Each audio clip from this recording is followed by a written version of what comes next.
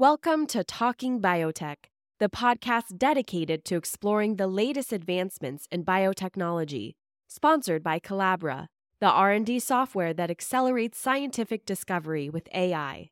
Each week, we'll dive into the latest innovations and discoveries with industry leaders and pioneers. Now, here's your host, Dr. Kevin Folta.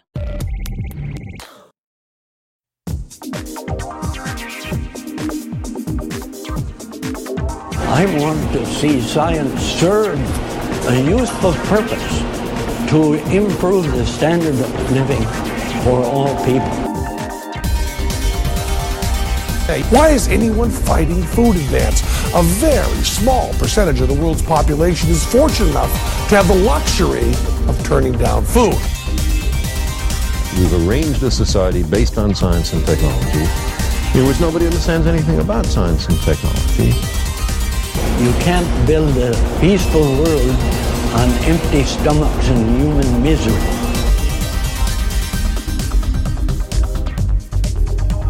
You're listening to Talking Biotech, a weekly podcast illuminating issues in agricultural and medical biotechnology. Your questions and concerns are addressed using a science-based approach with the goal of driving discovery to application with communication. Now here's your host, Dr. Kevin Folta. And once again, back on Talking Biotech, driving innovation to application with communication. Talking about the cool things that we can do with science and then going and doing them and talking about their relative risks and benefits. Yeah, it's a good time to be thinking about new technologies and ways in which they're coming to the fore to solve problems for people. And last week was such a cool episode with discussions in papaya. Today is a little bit different. Today we're going to be talking to Dr. Amy Izzoni from Michigan State University about how do you breed cherries. And tree crops are always a challenge, and you think about, and maybe we don't think about it, but all of the apples, cherries, citrus, the things we find in the store that we really enjoy, that fruits that really make a difference to us, that they take decades of dedicated space, labor, hard science in order to generate that new variety. And you think about how long it takes to grow a tree that becomes productive. It really takes a while before you can do that. So people like Dr. Izzoni, my hat's off to her, because really is amazing that you can improve something like a cherry even in one's lifetime. That's really an incredible undertaking. And the second part of Talking Biotech today, I answer your questions.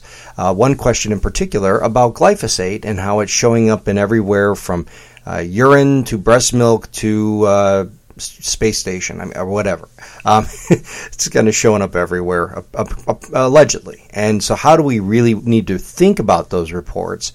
And is there some, ability to detect it? And I talk a little bit about that. So check that out as well in part 2. So to part 1, we go to Dr. Amy Izzoni talking about cherry breeding. We're going to talk about cherries and cherries in their breeding and their domestication, and how this really exciting fruit and how this fruit we all really enjoy came to be.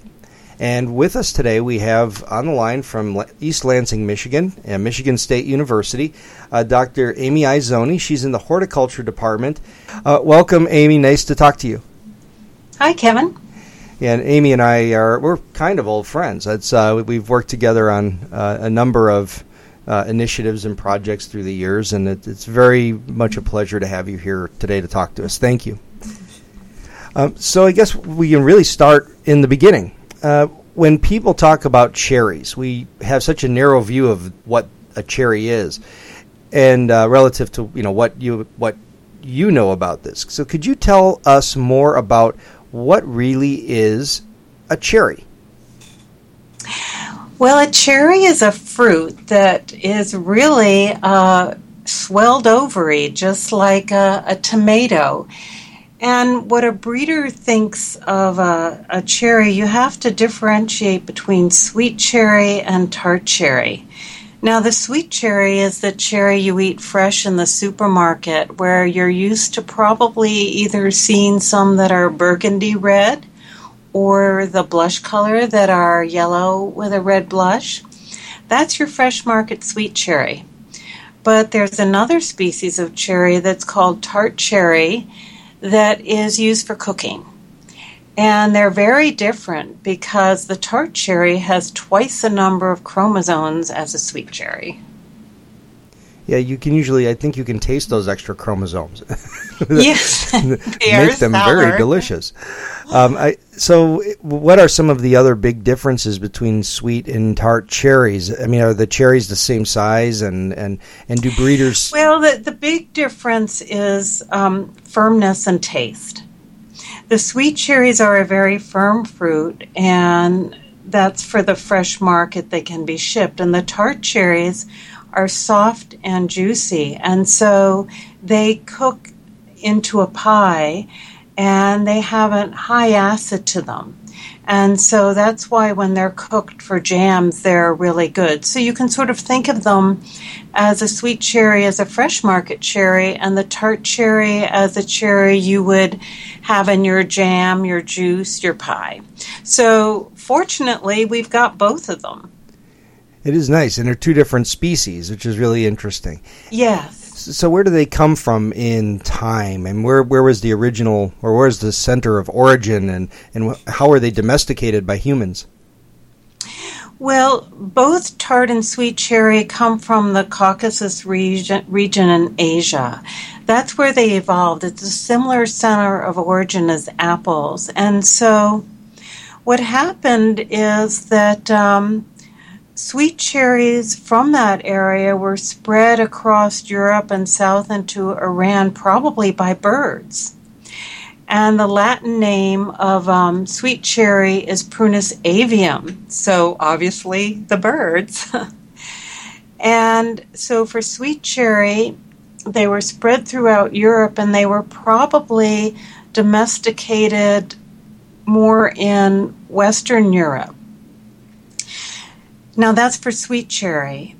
And tart cherry is a combination of two different species. One of the progenitor species is sweet cherry, but the other species is a ground cherry that is native to the Siberian steppes of Russia.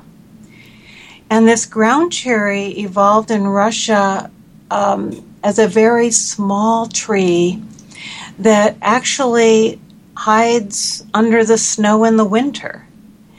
And so tart cherry is created from a hybridization between sweet cherry and this ground cherry. And so for sour cherry to evolve, you had to have this hybridization event, then followed by a domestication event probably in Eastern Europe. That's really interesting. There actually are two different species, and when you said earlier that there are double the chromosomes, this wasn't really two that were crossing and kind of integrating or one genome together. I guess what I'm asking you in a non-scientific way is, are these an allopolyploid? Are these a case where there's two resident genomes inside that one cell? Yes. Yes, the tart cherry is an allopolyploid. However, it's a promiscuous allopolyploid in that it's not reproductively isolated from sweet cherry or ground cherry, and so it keeps crossing with the other species, which makes it a little unbalanced. Oh, that's pretty cool. But as a cherry breeder, is that a real advantage in terms of being able to get new traits or be able to breed something really interesting? It has its pluses and minuses. The pluses are that if the sour cherry has, by the way, I'll use sour cherry and tart cherry, they mean the same thing. If you cross the sour cherry with those that have more sweet cherry in their genome, you have some of those great sweet cherry traits like larger size and firmness. But if you have some sour cherries that have more of the ground cherry, then you have more of the cold hardiness and the late bloom. Those are the pluses. But the negative is that you lose the fertility because the chromosomes don't align properly at meiosis. And so that translates into lower yield.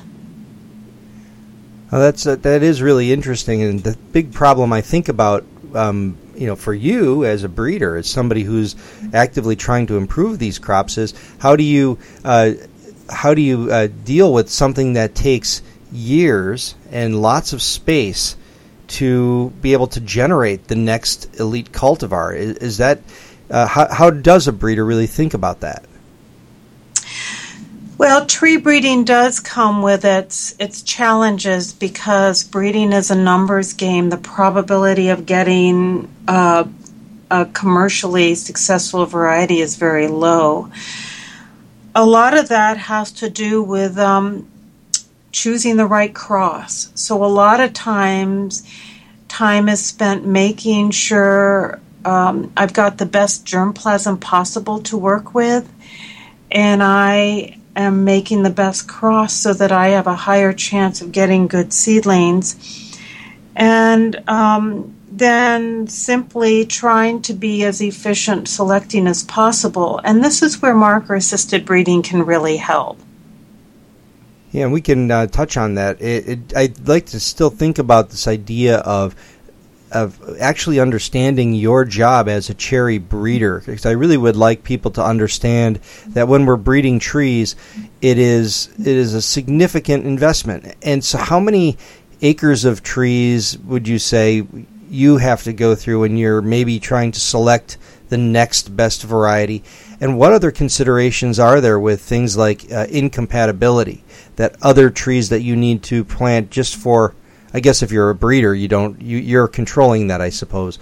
So let me just ask it this way. So how many acres of trees do you estimate you need to plant in order to come close to identifying a few advanced selections that could be good cultivars? I'd say about 25. It's a rare event, but we're making some progress on that. Now, you mentioned self-incompatibility, so I can explain that a little bit because that is one of the major issues I deal with. Cherries evolved as natural outcrossers, just like humans, where being heterozygous is a good thing. And what that means is the trees cannot self-pollinate. But that's a problem for an orchardist because then they have to plant a pollinator, which has certain production problems. And then to set the crop, they have to have cross-pollination. But what happened is that there are natural mutations that knocked out self-incompatibility to make new varieties compatible. And so one of the changes in domestication was from self-incompatible to compatible. One of the regions in which cherry was domesticated was Hungary. And there were local land races in that country. And the peasants learned early on how to vegetatively propagate their trees. So they would have many different clonal varieties of this Pandy cultivar. But it was self-incompatible, so the fruit set was really low. All of a sudden, about 200 years ago, they found a Pandy clone that was very, very productive. And what had happened was there was a mutation in this gene that controlled self-incompatibility. And the local peasants were the first breeders. They noticed that, and they captured that, and that variety now represents 30% of the production in Hungary. So I think one of the first things you do as a breeder is you can capture on that wonderful genetic diversity that the peasants had found years ago. And you can purge those negative traits, such as self-incompatibility, from your breeding program to increase your chances of finding a high-yielding selection. That's really an interesting story because it reminds us that a lot of the breeding and selection that's been done. I mean, and when did that happen? About that they were able to identify that. This happened probably in the early 1900s because after World War II, when the Hungarian production was changed under the communist regime to these big agricultural farms, the government had to come up with the varieties to put on these big communist farms, and they used this self-compatible variety. So the mutation was found by local people in the early 1900s, and then it was put in mass production under the big communist farms in the 50s. And when you look at, say, varieties that are available in the United States for cherry growers or North America, do they have the same kind of incompatibility issues or maybe mutations in the same gene that allow them to be self-compatible? They are self-compatible, but they have different mutations that allowed this to happen. Okay, and was that because of different domestication, or was that because breeders actively identified those self-compatible varieties? It was because of domestication, and what people saw was just high fruit set, high yield. Okay. What are some of the other traits that you as a breeder target, and maybe some of the less obvious ones that I've heard you discuss over the years? Right. A major one, like all breeders, we work on disease resistance, and I can't imagine you'd interview a single breeder without them talking about that. And that's because plant breeders have been extremely successful finding resistance from wild relatives and moving those traits into commercial varieties. Obviously, that hasn't happened in cherry yet just because there hasn't been that effort and because of the time. But there are wild species that have high levels of resistance to a defoliating gene in cherry, disease in cherry, and so we spend a lot of time introgressing that resistance into new cultivar candidates. Another thing is bloom time. Because of weather issues, Michigan, which is the number one producer of tart cherries in the U.S., has lost the vast majority of its crop twice in the last 10 years. But using the genetic variation present in the Russian germplasm, we have a lot of capacity to move back bloom date and simply avoid this loss of flowers. So a big effort on that too. So maybe we could touch on both of those topics. With bloom date, is it because you have a bloom that occurs and then get a freeze event once the flowers have occurred? Is that what's happening? Right, that's certainly what happens. The flowers start blooming in the spring when we get an early warm up, and then if they're out there for the freeze, it doesn't take much to freeze a pistil, a flower in prunus. It takes just about 27 degrees. Yeah, I think I see what is more the problem, because we see it down here in Florida that you have a peach breeding program where you get a very sudden cold snap somewhere in November, and the trees automatically think, okay, I've had my cold rest, my winter's over.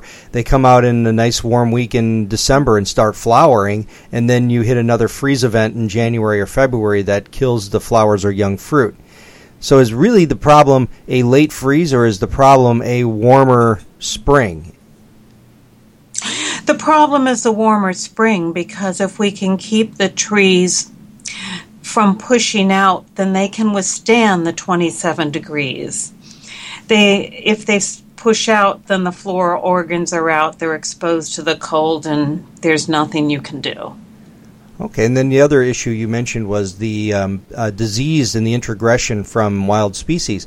So when you're doing this kind of work as a tree breeder, how long does that take? And you touched on the idea of molecular markers. How much does that play a role in making the process go faster? Right.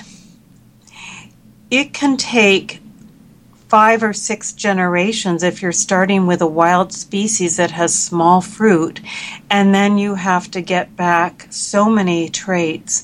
And the generation time can be about 3 to 4 years. And so what molecular markers allow you to do is if you know the genomic regions that contain your resistance alleles, then you can tag them and know which seedlings in the next generation are likely to be resistant. Then what I can do is I can bud those onto rootstocks that induce them to flower earlier. So I can reduce the generation time, and I can afford to do that budding if I have a genetic test that tells me it's worth my investment because I know it carries a resistant allele. Yeah, that was a very good explanation of that. And so what is so when you have a rootstock that induces flowering, are these some of those engineered rootstocks that have, say, the FT gene, or are these just naturally occurring rootstocks that tend to facilitate earlier flowering? They're naturally occurring rootstocks that facilitate earlier flowering, such as the apple rootstocks. They also induce dwarfing. Okay, and we did also, you mentioned apple now, and you mentioned apple earlier. What are some of the, I'm surprised we didn't touch on this earlier. What are some of the relatives of cherry, and how does it fit into the bigger picture in terms of its relationship with other important fruit crops? Cherry is in the botanical family Rosaceae, and the most recognizable members of that are apple, the other prunus, the peaches, the plums, the apricots, the strawberry, and the pear. And then the berries, the caneberries, or the blackberry, raspberry. And then you've got the nut, you've got the almond. Yeah, and people are always surprised when you talk about the diversity in the family, and even roses too, what people are so curious about. Here you have all these different foods that we eat, all these important fruits that are all related to the rose family, and so I know that's a place where we've had lots of conversations over the years. Mm-hmm. Yeah. So, what are the current initiatives that are going on? I know you're involved with something called Rose Breed, and what is that? And could you tell us a little bit about what happens in that program? Rose Breed is called Rose Breed because it's a project with the Rosaceae family, and it's a project dedicated to the genetic improvement of rosaceous crops by targeted applications of genomic knowledge. And our goal is to develop tools to accelerate and increase the efficiency of breeding programs. Specifically, breeders know, and maybe consumers even know, that the perfect cultivar of apple, peach, cherry, strawberry, rose, and other crops that meets consumers' expectations for flavor, aroma, and texture, and also meets industry needs for disease resistance and productivity is really elusive. Those cultivars don't yet exist. We don't have the perfect cultivars, but we have the genetic diversity to get there. So what Rose Breed is doing is using genomics knowledge and to develop tools that'll help breeders get there more efficiently and effectively. We have discussed before that there really are not many biotechnology applications in things like cherries. And why is that? And then what are some of the potential places where a biotech approach could remedy a particular problem? Right. Well, cherry is a minor crop, and there's not obviously the effort on it, and it is a rather intractable crop to work with as far as regenerating from undifferentiated tissue. One area where biotech has been useful, which is not in cherry, would be in apple, would be in in reducing the generation time for rapid cycling. So you have the ability to rapidly cycle in your introgression effort, but yet the transgene is not in your final variety. It's just been in your backcross parent to help you rapid cycle. So that's one potential area that probably has the most immediate application. Yeah, let me clear that up just for people who are not really familiar with how this works. Is essentially you can genetically engineer a rootstock, so just basically the root system, with a gene that induces flowering in the scion, or the part that's above the ground. And so you can graft on just any plant that's not genetically engineered, graft it on, and now have it flower. And why that's exciting is because, especially for a breeder, is that traditionally you've been waiting 3, 4, 5, 6, maybe longer years in order to get a plant to flower to make the cross you want to make. And by having these inductive rootstocks, that because they're genetically engineered, force the scion to flower, it allows the breeder to make those crosses earlier, and the materials are not genetically engineered. They're only getting the advantage of the genetic engineering that is imparted from that rootstock. So it's really cool technology, and I could see how as a breeder that would be pretty exciting. Actually, Kevin, I was talking about, we've got rootstocks that do that. I was talking about the having the early flowering in the backcross plant. Oh, okay. Maybe I didn't make myself clear. Okay. Where you have the early flowering in the plant, and then that's segregated out. I see. So this is a little different. This is where they're doing this in citrus too. That you have an entire transgenic plant. So let me distill this for the listener. That you have a plant that is genetically engineered with this gene. You make your cross to incorporate that gene. You make other crosses and then essentially cross that gene back out later on, and it allows you to make the crosses you need to do to incorporate a specific marker, or maybe a disease resistance gene, and then essentially eliminate the transgene by traditional breeding. Maybe that wasn't as clear as I would have liked it to be. Maybe I'll have to put a figure up on the website. But yes, and the application is for pyramiding alleles for disease resistance. There are just so many alleles for disease resistance that are known in apple right now. And just the simple math of getting all those into one selection is rather daunting. Yes, so once again, another nice application of molecular markers, which are just the little signatures in the genome that tend to associate with disease resistance or any trait of interest. Where do traits like important traits like fruit size come from, and how are those controlled? Is that in domestication, when you're breeding for disease resistance with the wild relatives, many times the wild relatives have small fruit. And one of the major changes with domestication is large fruit. Humans wanted large fruit.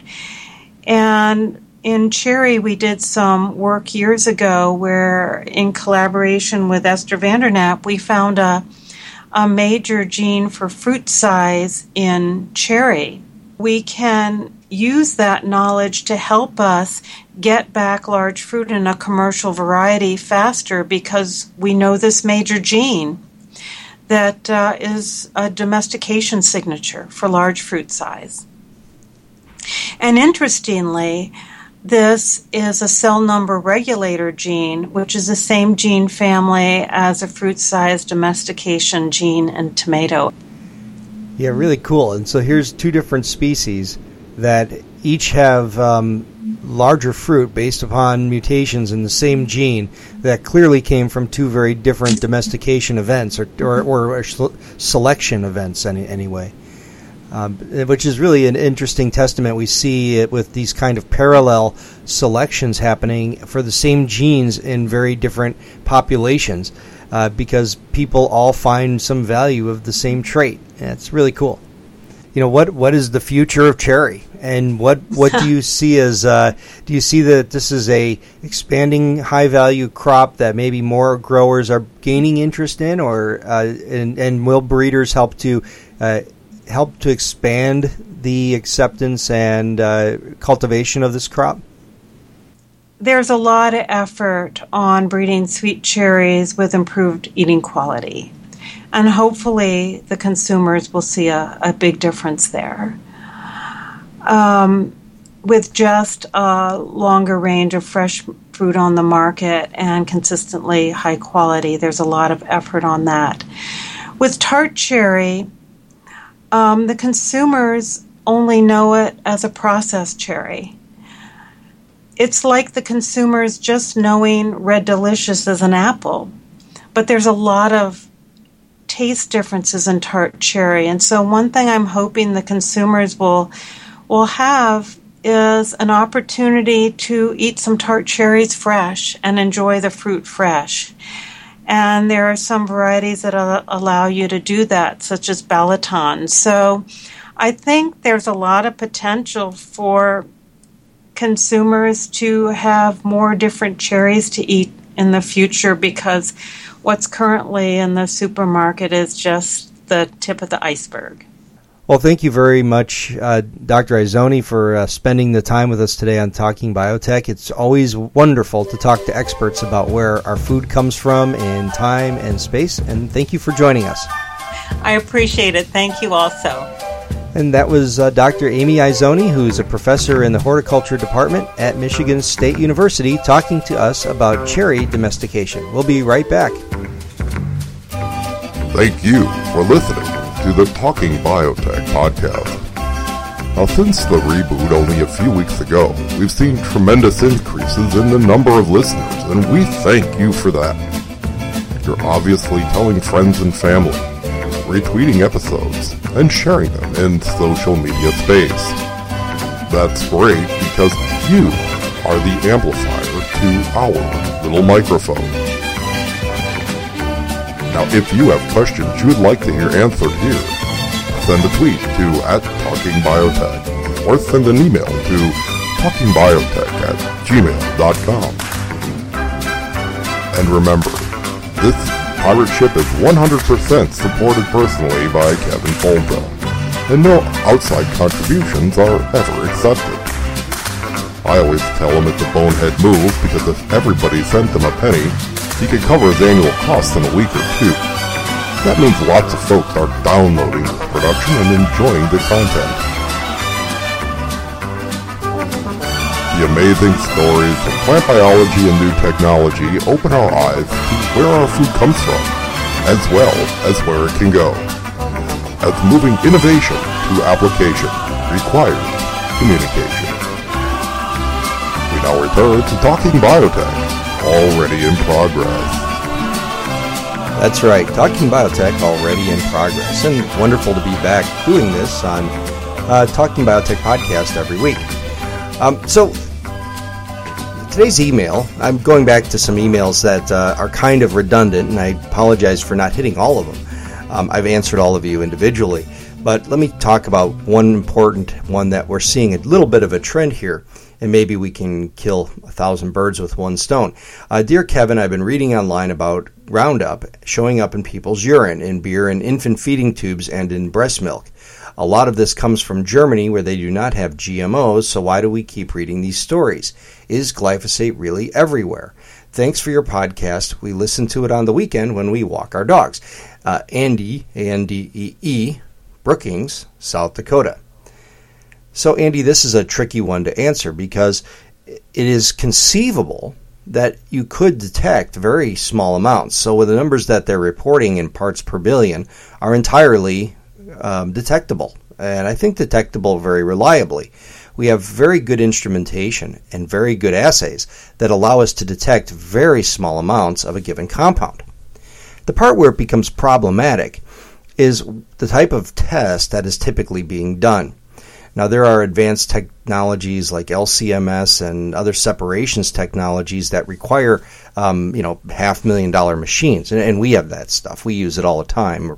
People we work with, and actually, in a few weeks, Dr. Shelley McGuire will be on the podcast, and she's measured glyphosate and actually published a recent protocol on how to do that. But a lot of this comes from, I think.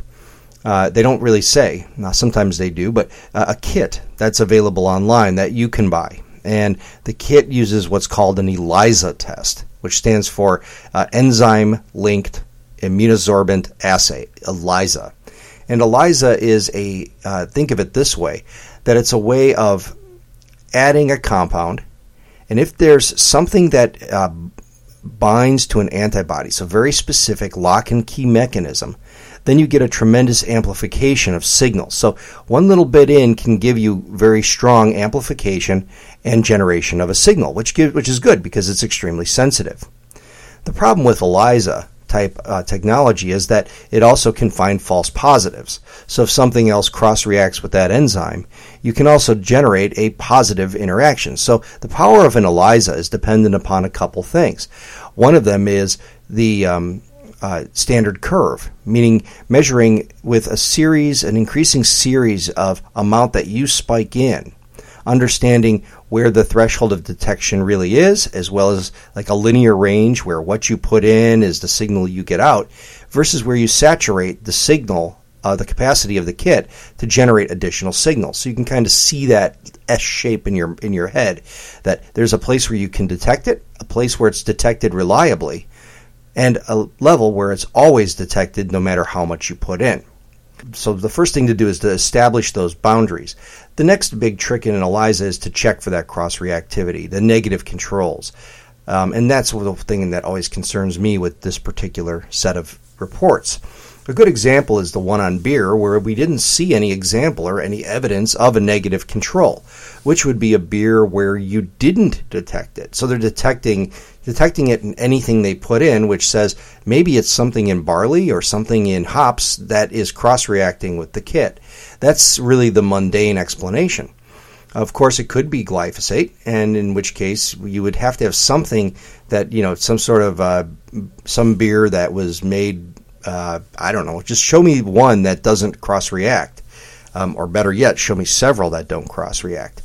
And this goes into the idea that when we're making extraordinary claims about science, we really need strong evidence. And I think that the rigor in these experiments is generally pretty low. They don't talk about the number of replicates, and they don't show experimental error in the detection. So they say, well, we have 29 parts per billion.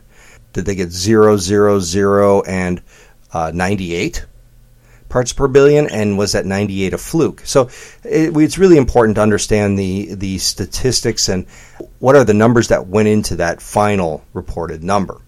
And these are not in peer-reviewed literature. That's the other important consideration. Probably should be the first consideration. They're not peer-reviewed, and they're not reproducible. So right there gives us a lot of pause in interpreting these data. That doesn't mean you should categorically dismiss them. It's very important for us to consider alternative ideas and unpopular ideas, especially because if this was true, it would be something for us to think about. And not that think about very much. The numbers they're reporting are thousands of times below physiologically relevant thresholds. So could it actually be there? And the answer is, well, sure, why not? You say that there's no GMOs in Germany, but there's plenty of residential weeds. People are using this stuff around their house. People are using it in municipal applications. So there's plenty of it around sports fields, city hall, things like that. And you also do use it in some limited capacities in the production of grain, that if they're getting especially wet weather, growers can treat their crop with glyphosate to get a uniform drying down before harvest. I use it as a harvest aid. And so it is used on grains and could conceivably be making its way in minuscule amounts into a final product, such as beer. I don't necessarily understand how it could be in breast milk. It doesn't seem to be consistent with the way the chemical lives in the body or moves in the body or is moved out of the body. It's water soluble. It would move through urine and stools, but typically in urine is excluded from the body very quickly. So the claims of it being in breast milk are tenuous at best, and I don't find those particularly reliable because they were, again, published on an activist website. And that really brings us to that final point. Most of this is being promoted by Zen Honeycutt moms across America who really would like to do nothing more than have our farmers lose their technology. And they do fabricate data. I know we've personally found them making up data in the stunning corn comparison a few years ago, where they filled a table with information that was not even remotely biological. So you could go back, look up stunning corn comparison. You can find my analyses as well as their claims. And if you look at their claims, you can say, well, clearly these are not biologically possible data. And that tells you a lot about the veracity of their particular scientific ability and an ability to replicate sound scientific outcomes. So that is really the best answer to that question, is that yes, it's scientifically plausible. We can detect very little very easily. And it's possible that but all of the claims need to be reinforced, predicated with excellent controls, clear evidence that we've tested and standardized the assay, and also reproducibility, particularly by third-party, independent testing. So that's it for your emails this week. Thank you very much for sending, and send them anytime to talkingbiotech@gmail.com. And that brings to a close episode 27 of Talking Biotech Podcast. Our producer was me, interview guy, me, website guy, me. It's a lot of fun. So thank you very much for listening. Send your questions to either Twitter @TalkingBiotech or to your to email at talkingbiotech@gmail.com. Thank you very much to Dr. Iazzoni and me. Thank you very much for listening, and talk to you next week.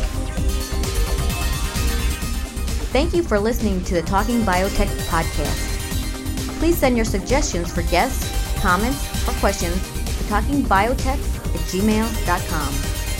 Please write a review on iTunes and recommend this podcast to a friend. More downloads and reviews raise the visibility of this podcast and help us reach a wider audience with science.